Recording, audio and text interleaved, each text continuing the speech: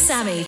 We just touched on the great Michael Gudinski, a titan of the Australian music industry, a pioneering grandfather, really, of Australian music. Worked with that fella there, Jackie Barnes' dad, Jimmy Barnes, on his solo career and broke him internationally throughout the 80s and early 90s. Huge partnership.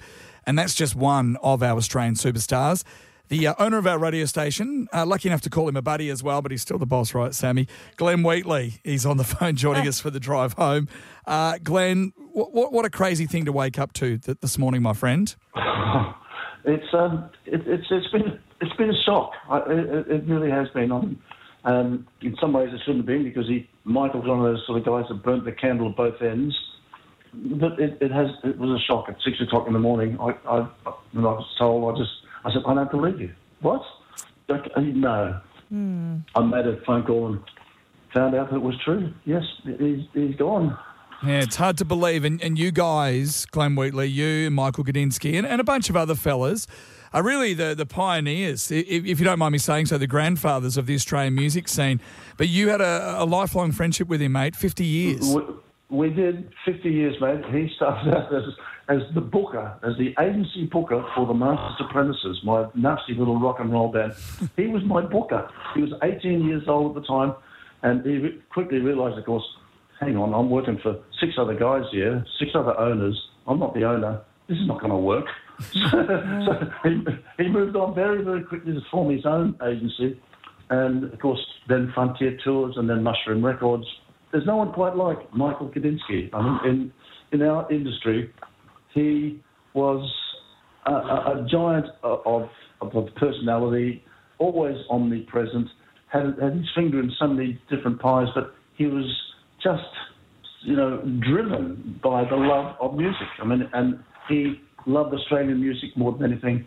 He was a champion for the Australian music industry. And his whole life was just music, right, Glenn? Like he just lived rock and roll 24/7, it sounds like. He did. I mean, Glenn and I became family friends with the Gudinskis. I mean, the Wheatleys and the Gudinskis for years, holidayed everywhere. We'd be going away as families together. And we were inseparable and very, very close in those early days. And I was the one, when I'm around my little pool on a family outing one day, he had Kylie Minogue with Locomotion being such a hit. And he wasn't a fan of Kylie because he was more your Madder Lake, your Skyhooks, and all the rock and roll bands that he had. And Kylie was a bit of an aberration on Mushroom. I said, mate, this girl has got the #1 record in the UK. I think you better start paying attention to this girl.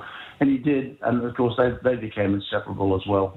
It's unbelievable. Well, he began Mushroom Records at the very ripe young age of 20, and that has just been a powerhouse for 48 years. How, obviously there would be so many Australian artists, singer-songwriters and bands, and anyone involved in the Australian music scene who probably wouldn't have got a start or may not have had anywhere near the success that they've had if it wasn't for the fact that Michael Gudinski was involved. I mean, there was that slight blemish on his record, which was Peter Andre. But apart from that... Was he Peter?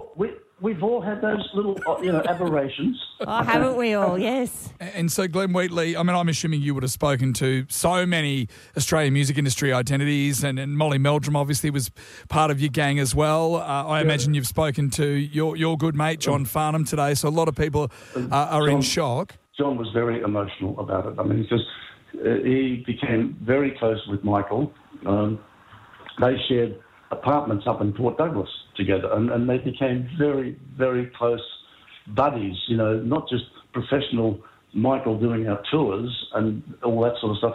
It was personal as well, and that was the thing about Michael. He was just able to adapt, barge his way through life, through everything. I mean, the stories will be told for many years of Michael Gudinski. I mean, he will be so well missed, but so well respected forever. Glenn Wheatley, a pleasure for us as always to have a chat to you, mate, and we'll catch up soon. Thanks, Glenn. Todd and Sammy, thank you so much. Thank you. See you, Glenn Wheatley. Okay. We love you. I love you too, guys. Bye, Glenn. Bye. Todd and Sammy for the drive home.